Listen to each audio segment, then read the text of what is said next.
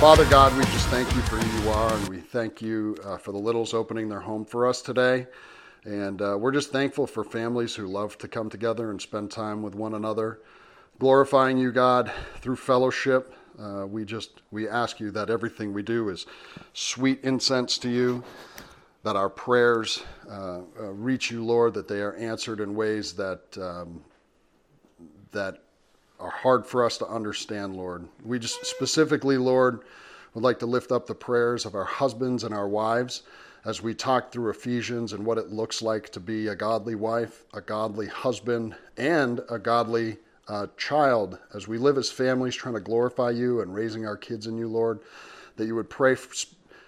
We pray specifically, Lord, for all these things that our wives ask for and that our husbands ask for, that they might become better stewards of your word for their children, and that they may be better partners for their husbands and their wives. We lift up Lily and her mom. We just ask, Lord, for healing for her. We just ask that you touch her heart in ways that she's never seen before and soften her heart.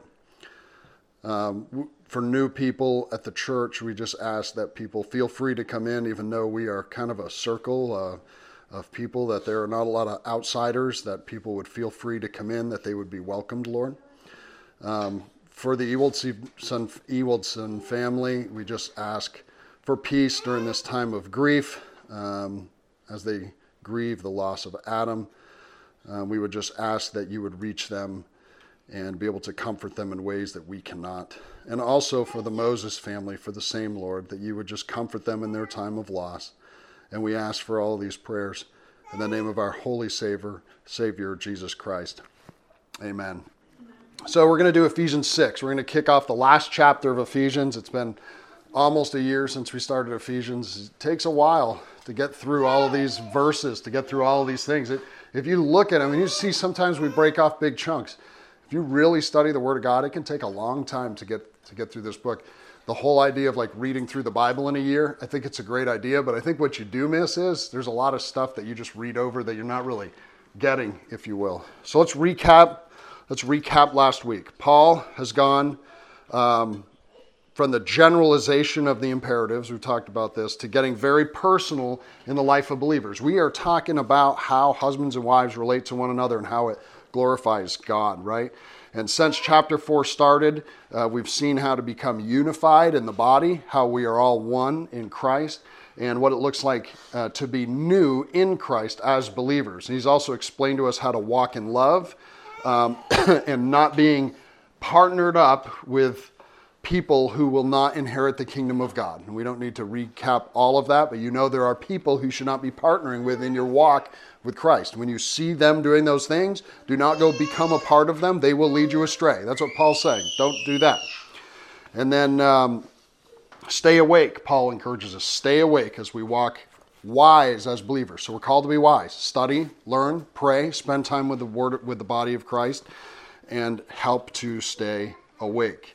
Then Paul starts to get really personal, and this is where we got just a couple of weeks ago. We told wives to submit to their husbands, like one of the most unpopular verses in the Bible. People contend with it all the time. As to the Lord, and then he commands husbands to love their wives as Christ loved the church or laid himself down for her, right? And Paul's going to continue to push even deeper into the family because we're going to start talking about kids. And this one is going to be really kind of offensive, if you will, right off the get-go, right? Children, obey your parents. No kid likes to hear that.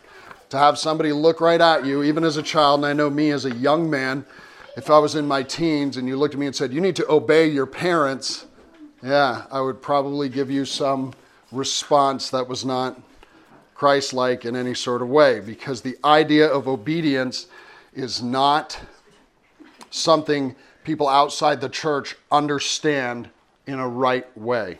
So let's go over Ephesians chapter 6, and we'll read verses 1 through 4. Ephesians chapter 6, verses 1 through 4. Paul writes this, "Children, obey your parents in the Lord, for this is right. Honor your father and mother. This is the first commandment with a promise, that it may go well with you and you may live long in the land. Fathers, do not provoke your children to anger, but bring them up in the discipline and instruction of the Lord. So Paul is speaking pretty plainly here. You can't really twist this. Obey, right? There's no riddles in the statement. The word he uses for obey really here is the same word he uses back in chapter 5 when he tells us to submit. It's obey and submit. They mean the same thing, right? When he says, wives, submit to your husbands. So children should fall in line. We talked about that word submit or obey being like a military term, like when you fall in line. Just because my commander is the commander doesn't mean that I obey him in some sort of weird, ungodly way. I just recognize my position. Doesn't mean he's smarter, faster, better, knows more than me, is better looking, whatever. I put myself in a position where I understand he's the commander, I have a mission to do, and I submit to the way that he runs things. It's a very similar way that we use that word submit. So we fall in line, we fall in order. So kids, this is what you do. You fall in line. You fall in order for your parents. This is what you're called to do. You are called to obey what your parents say to do, even when it's unpopular. Why? Because they know best. Sometimes when you don't know best, they've got a bigger view, right? And what Paul says here is it's the right thing to do, is what he says. He says, obey them in the Lord because it's the right thing to do. This is what it says in Hosea 14:9. It says, whoever is wise, let him understand these things. Whoever is discerning, let him know them. For the ways of the Lord are right, and the upright walk in them, but transgressors stumble in them, right? We do it because it's right in the Lord. This is what Hosea is saying here, right? The ways of the Lord are right. It is the correct thing to do. It honors God. And when you transgress, you stumble. So when you do not obey your parents, you actually stumble in what the Lord has for your life. And it's the same reason a woman submits to the husband and that a man lays down his life for his wife. It's because it's the right thing to do, as God would say, right? We're doing these things in obedience for the glory of God. We've talked about that a lot lately, right? And it's really the central part of the entire family unit is finding that when people all are obedient to each other as brothers and sisters in Christ, and then the husband and wife also, everything works well, right? We all glorify God through obedience. When we work together as a family unit, the things fall in line with each other, right? And you might not realize this if you're a parent, but we mess this up sometimes. We don't always get it right. I know after 3 adult kids in our home, I have messed up at least one thing over the last 30 years, right? We don't always handle things perfectly. Maybe sometimes we act out in anger when we shouldn't. Maybe sometimes we're too soft when we should have brought a little bit of righteous anger in. It's hard to know exactly how to do things. So we try to do them in a right way, but it's often very hard, right? Sometimes we just miss the mark that we should have or could have handled much differently and oftentimes much more godly. And that's kind of the key here is did I just do it right or just did I do it in a godly manner? Sometimes that means taking a deep breath, praying, reading the Word of God and leading them well. But either way, children are still called to submit, to be obedient in a way that honors God. And Paul, just as he's done here in the past, is going to reference the Old Testament as a foundation for his statement. And if you remember from Exodus 20:12, and we'll read this, you'll realize what this verse is as soon as I start reading it. Exodus chapter 20, verse 12 says this, honor your father and your mother, that your days may be long in the land that the Lord your God is giving you. So honor your mother and father. Does it sound familiar? It's one of the 10 commandments, right?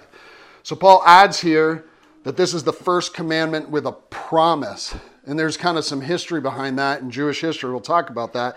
But if you're reading a modern translation like the NASB or the ESV, you'll notice it's in parentheses. And we talked about that a few months ago. Why things are parenthetical. Not the blocks, but the parentheses. And it's, remember, when you're studying these, it means it's for emphasis. He's saying, this is why. It's like he's kind of picking up his voice and he's yelling it at you. This is why you're going to do this. So let's look at the 10 commandments. Why? If you look at the 10 commandments, the first 4 all fall into a specific category. So I'll breeze through real quick and see if you can pick it up. Number 1, I'm your Lord your God, have no gods before me. 2, do not make a graven or carved image or idols of anything in heaven and earth to worship. Number 3, Do not take the name of the Lord in vain. And number 4, remember the Sabbath, the seventh day, or the day of rest. God blessed it, and it's a day of rest. What's unique about all 4 of the first ones? Who's the focus? God is the focus. So in the first 4, God is the focus of all of them. Perfect. So God in 1 through 4 is the perfect. Now check this out. Look at the next 6 and listen. Honor your mother and father. You shall not murder. You shall not commit adultery. You shall not steal. You shall not bear false witness against your neighbor. Do not covet your neighbor's house, wife, servants, ox, donkey, or anything else. I don't know if any of your neighbors have oxen or donkeys, but don't covet them. Who's the focus in these? So we are, right? So he's saying you don't do this.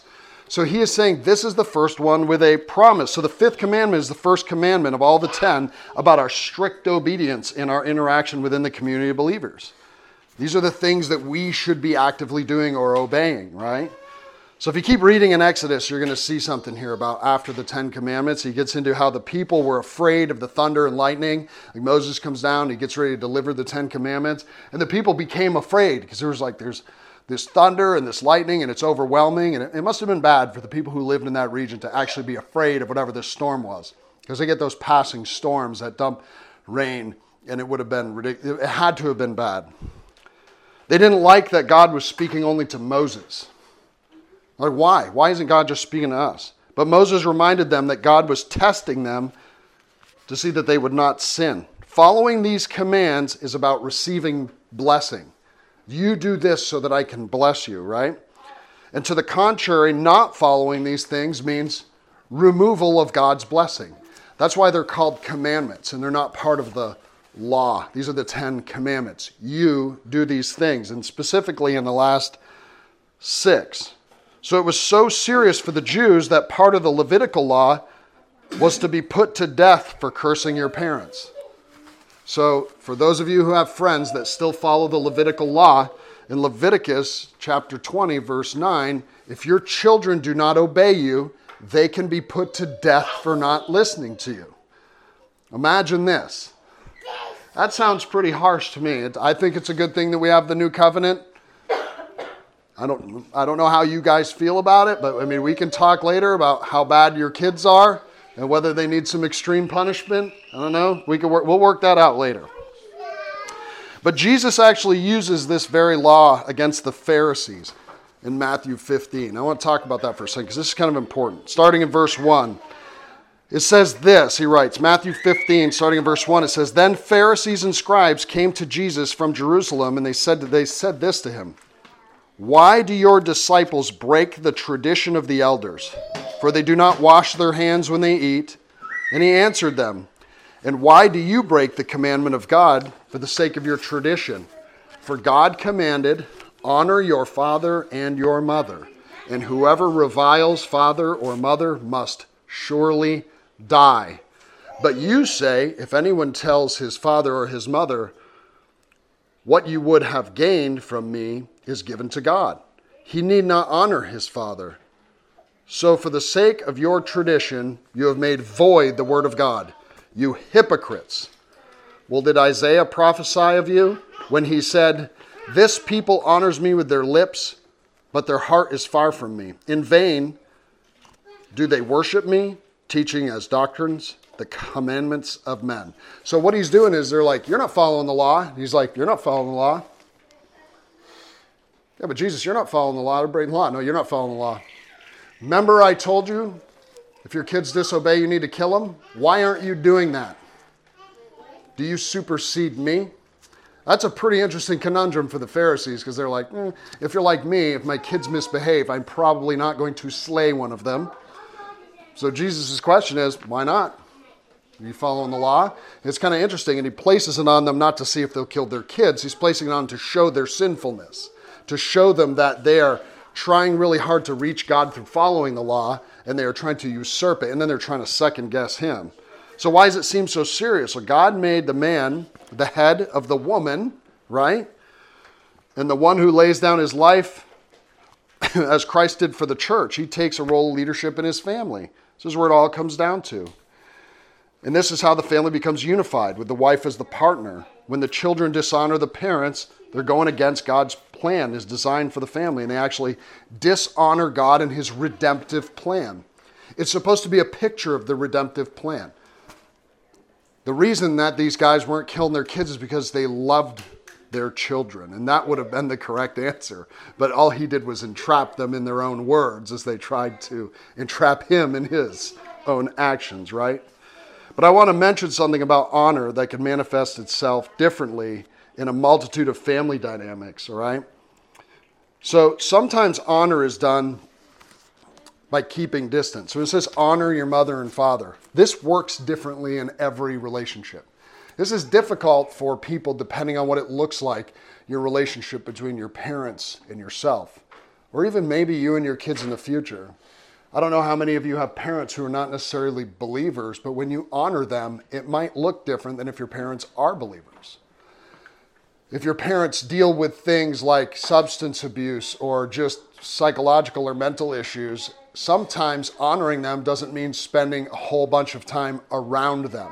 Sometimes distance is a way to honor them to prevent contentiousness or argumentativeness.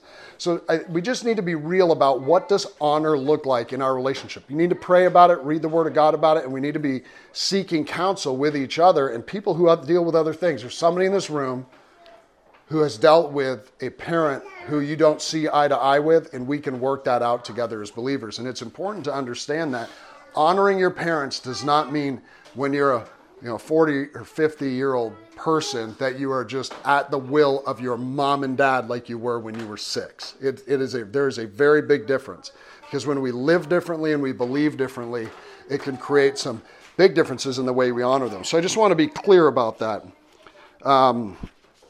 Determining this becomes with time and prayer and counsel and examining the Word. So the third verse that we went over today, Paul shares something that's a little bit confusing, and I want to make sure we drill down on it.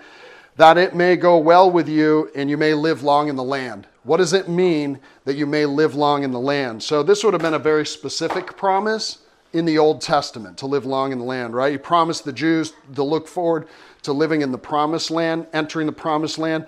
But for modern believers, it's a very general blessing for a better life, which is something we can talk about another time. But I don't believe that we are promised a better life. I think if you look at places like Matthew 24, what we are actually promised is tribulation. We are promised things will get hard.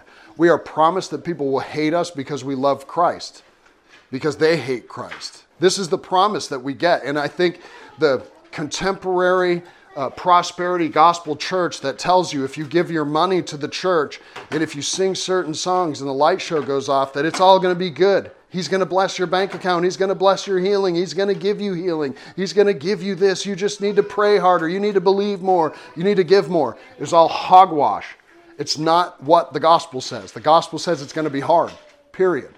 However, here's the other part. As for modern believers, when we read this, live long in the land, doesn't mean perfection here, but we make the case that God will bless us with provision. It means we realize that what we have is from Him. It also helps us to realize that what we have in the next is from Him. Remember, for the Jews, the promised land was where? The land of Israel, of Judea. For us, where's the promised land? I hope we don't go back to Judea. I'm hoping we go to heaven. I mean, there will be a new Israel, but I'm hoping I don't wake up and then I'm in Israel. Like that's not what's on my list. So I'm looking for the promised land, to be present with the Father, right? As we move on to the fourth verse, we get back to the husband. And this is what's important about this whole entire section. Paul is really going to drill down on dads here in a second, because this is really where it comes from. You want to be the head of the house? Okay. I'm going to have your wife submit to you. Then I'm going to make it your responsibility to lay down your life for her. Oh, by the way, all the kids, they're your responsibility as well. So here it comes. The verse says for fathers not to provoke their children in anger, but to bring them up in discipline and instruction of the Lord. It doesn't say moms, bring your children up in discipline and instruction. It says fathers, bring your children up. Very specific, not parents, fathers. We can make a reasonable assumption that provoking children to anger, because the way this is written here, is the opposite of bringing them up in the Lord. don't provoke them, but bring them up in the Lord. So if you are not bringing them up in the Lord, then you are provoking them to anger. So the question comes up, well, what does that mean to provoke them in anger? We can come up with a million ideas of what provocation looks like, but I think if you just wanted to categorically shove it all into one box, you would say, if I'm not bringing my kids up to love God, to serve God, to know the Word of God, then everything else provokes them to anger against God. Seems pretty simple. And we can give examples, but seems pretty simple, right? This brings up some things about training our kids and maintaining an orderly house that we'll talk about before we close. We should strive to train our kids to love God, not just in prayerfulness. Prayerfulness is easy. Praying over food, praying before bed. But in literal, tangible ways, how do we serve God? As fathers, we're responsible for training them in faith so they don't lose their way in the world. And we're going to talk about some numbers here in a second because this is pretty tough. Proverbs 22:6, which Proverbs is full of stuff for moms and dads and husbands and wives. It says, train up a child in the way he will go, and even when he's old, he won't depart from it. That's very encouraging. Bring your kids up in the Lord. Why do kids walk away from God in households that are otherwise seemingly Christian? We're going to get to that in a minute. Because I think you'll find, for the most part, not all the time, but for the most part, they are not being trained well. We'll talk about some of those numbers. Many reports of students getting to college and leaving the Christian faith. There's many of them. There's tons of them. If you get on the interwebs, all kinds of stuff. All kinds of magazines have done reports. And this refers to kids who attend church regularly, so they grow up sitting in church on Sunday. What the reports say is that anywhere from 66 to 90% of kids leave church when they get to college. So they grew up in church, they get to college, and then they just stop. 66 to 90%. I know that's a pretty broad number, but I think 66 is high enough. If you grew up in the instruction and the training of the Lord, as a child, there should be like a 1% chance you walk away. And it should have been something pretty darn tragic. It shouldn't be because, well, I took a gender studies class and now I don't believe in anything anymore and now I'm a nihilist. But that's what's happening. They get around people who are anti-God and then they just dismiss him, right? I'm going to get to this. There's a report from crosswalk.com and it said there's 3 kinds of kids who leave the faith. The drifter, the person who starts to lose, they drift away from God. Like you've heard this. People in your life, you're like, I used to go to church. I just kind of, I stopped and then I drifted away and now we just don't go and I'm okay with it. They've got the relativist, right? Faith loses power over time as it compares to your life experiences. Now it's all relative to you. So I am okay where I am. If I was in church, I'd be okay where I am there. It's all relative. And then you've got the unconvinced, and that one kind of speaks for itself. Like, I'm just not convinced God is real. I'm not convinced Jesus rose from the grave. I'm not convinced Jesus was God. I'm not convinced your faith actually helps you. That's unconvinced. And the report gives the answer as ownership, that there's no growth without challenge. The article tries to make it like a clinical answer. This is the reason. These are the types of people who leave the church. But I think I've got a different answer. As I read this, it just dawned on me. First, don't stick your kids in a youth group expecting you're some kid in skinny jeans who wears a Jesus t-shirt, whose idea of training is blasting Hillsong music, playing foosball as training. That's not a thing. If you stick your kids in a youth group at a big church and you expect some kid who'd never received any good training to raise your kids to be good Christians, you are not training them in the Lord. You're sticking them in youth groups so you can go sit and do 5 rock and roll songs with a light show while your kids get trash. It's just not true. I'm telling you, this is the youth groups. Some Sunday, don't miss it with us, go stand in the back of a youth group.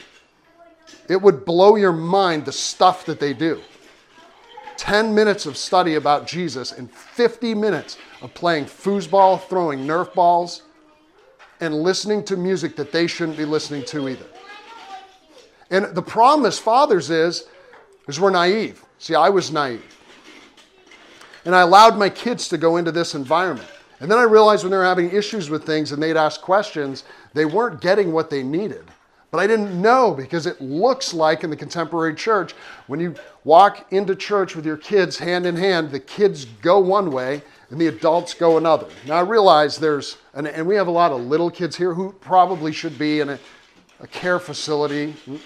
We may get there, I don't know, where they're able to be cared for in a different way and read baby Bible stories. But there's also a point where your kids are old enough. Look at these kids. They're old enough. They can sit and they can listen. Your kids are old enough to sit and listen.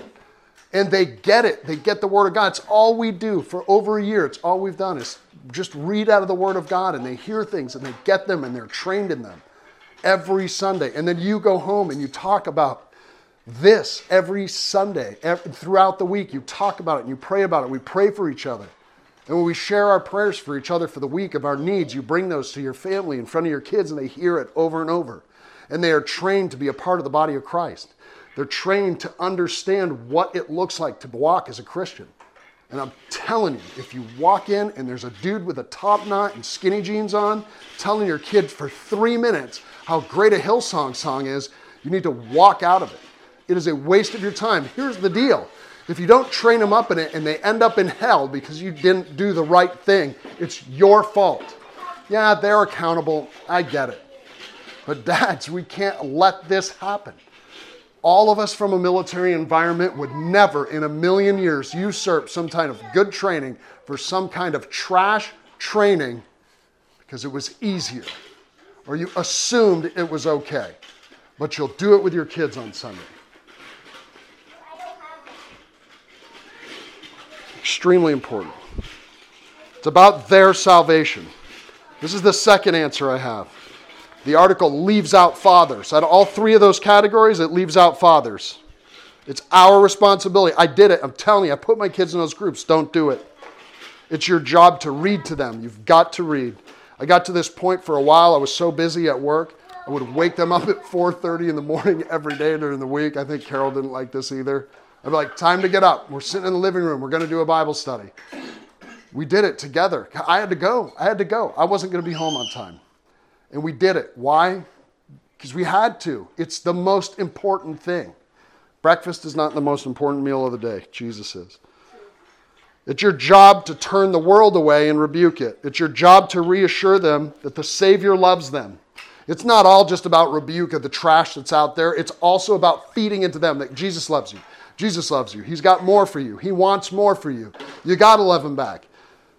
One of the things I probably think we did right is our kids would go to bed, and I assured them every night, we would sing our little kid songs, our little Christian songs, and we would say, why do we love Jesus?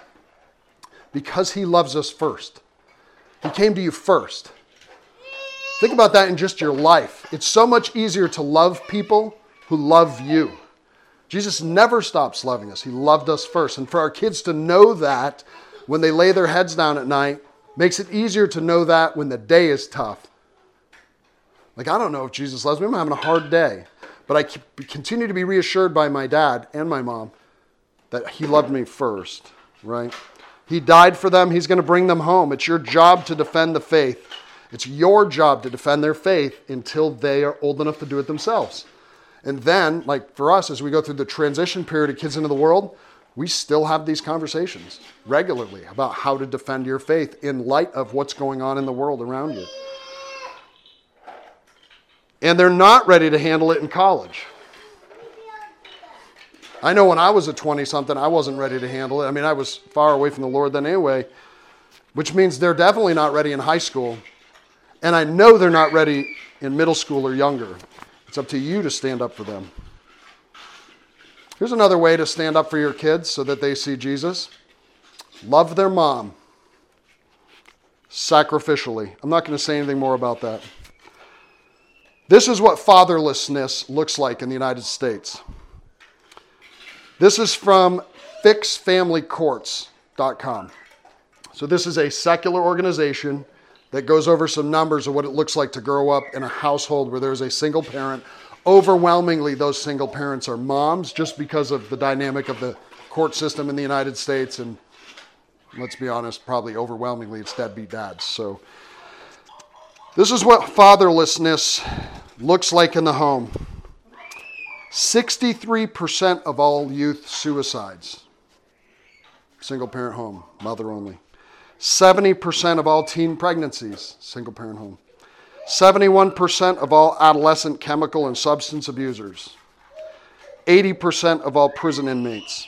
90% of all homeless and runaway children came from single mother homes. If you know anything about runaways out there right now, if you're following human trafficking, how bad that is, one of their prime picking grounds is runaways, which means single parent homes is one of the best ways to feed into the sex industry and human trafficking industry. Unreal. Children brought up in a single mother home are 5 times more likely to commit suicide, 9 times more likely to drop out of high school, 10 times more likely to abuse chemical substances, 14 times more likely to commit rape, 20 times more likely to end up in prison, and 32 times more likely to run away from home. That blew my mind. We're failing as fathers here. In the world, but in the United States for sure, we're failing. Don't let your kids be a statistic. Train them in the Lord. Train them in the Lord. Listen to what Solomon said in Proverbs 4:1. Hear, O sons, a father's instruction. So he's talking to the son, but he's making the assumption that the father's teaching him. Hear, O sons, your father's instructions, and be attentive that you may gain insight, for I give you good precepts. Do not forsake my teaching. When I was a son with my father, tender, the only one in my sight of my mother, he taught me and said to me, let your heart hold fast to my words, keep my commandments and live. Proverbs 3:1, my son, do not forget my teaching, but let your heart keep my commandments. Proverbs 1:8, hear, my son, your father's instruction, and forsake not your mother's teaching. Which means, guess what? Mom's also involved in teaching the kids and bring them up in the Lord. Although he's picking on the fathers, we've talked about this, the structure of the home is headship. So moms falling underneath good headship means children are getting instructed by their wives, their moms as well. When he says to bring them up, he says bring them up in the discipline and instruction of the Lord. There's this word that he uses that I found was really interesting, right? Ektropho means to nourish. Paul uses this to bring them up. It actually doesn't mean bring them up. It actually means nourish, which is interesting, right? I'm sure the translation bring them up is correct. But it's the same verb that's used in chapter 5 and verse 29 when he talks about nourishing your own body. When we talk about loving our wives, like you wouldn't hate your own body, you would nourish it. You nourish your own body. Discusses a husband loving his wives. So we nourish our children. We feed them what they need. Wives, you're accountable for this instruction to your kids as well, right? As your husbands, when you partner with them in marriage.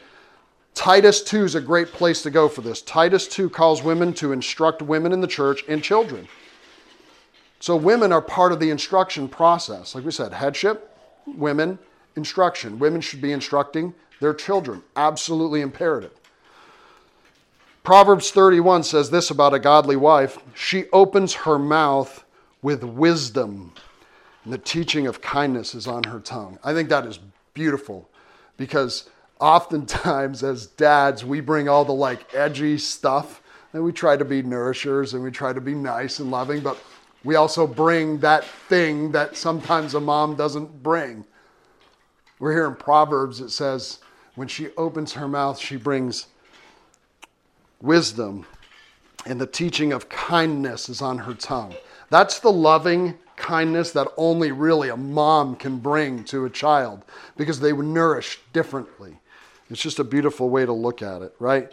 So Paul mentions a lot of notable women who do a lot of great works for the cause of the gospel in the New Testament. And just to go back to women for a second, this is important. Interestingly, he takes the time when commending Timothy, if you were to read the book of Timothy, he commends Timothy for his sincere faith. He's like, I love you for how faithful you are. And he says this to him.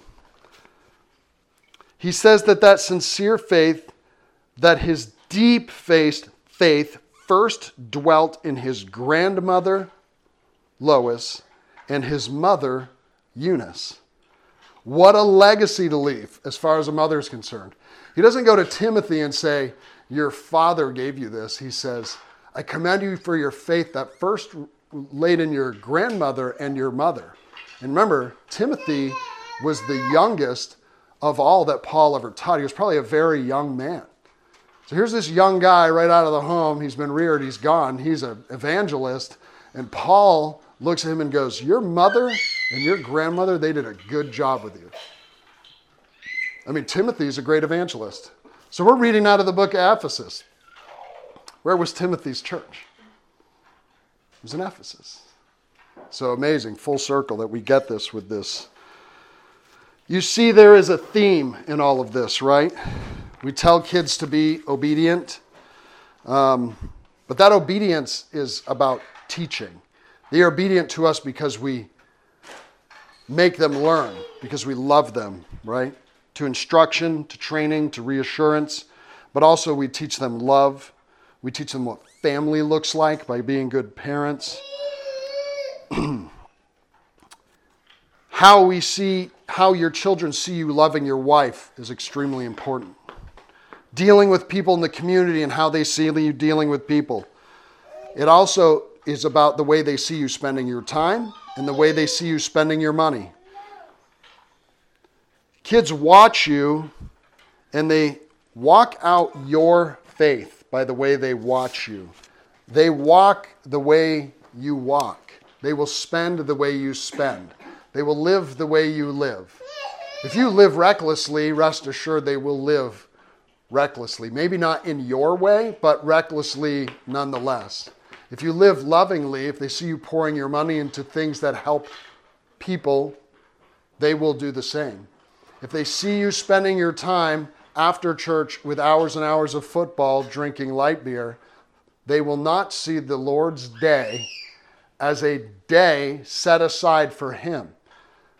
I'm not saying don't rest. There's a difference. What I'm saying is what your kids see in you and the way you spend your day says a lot about how they will spend their lives.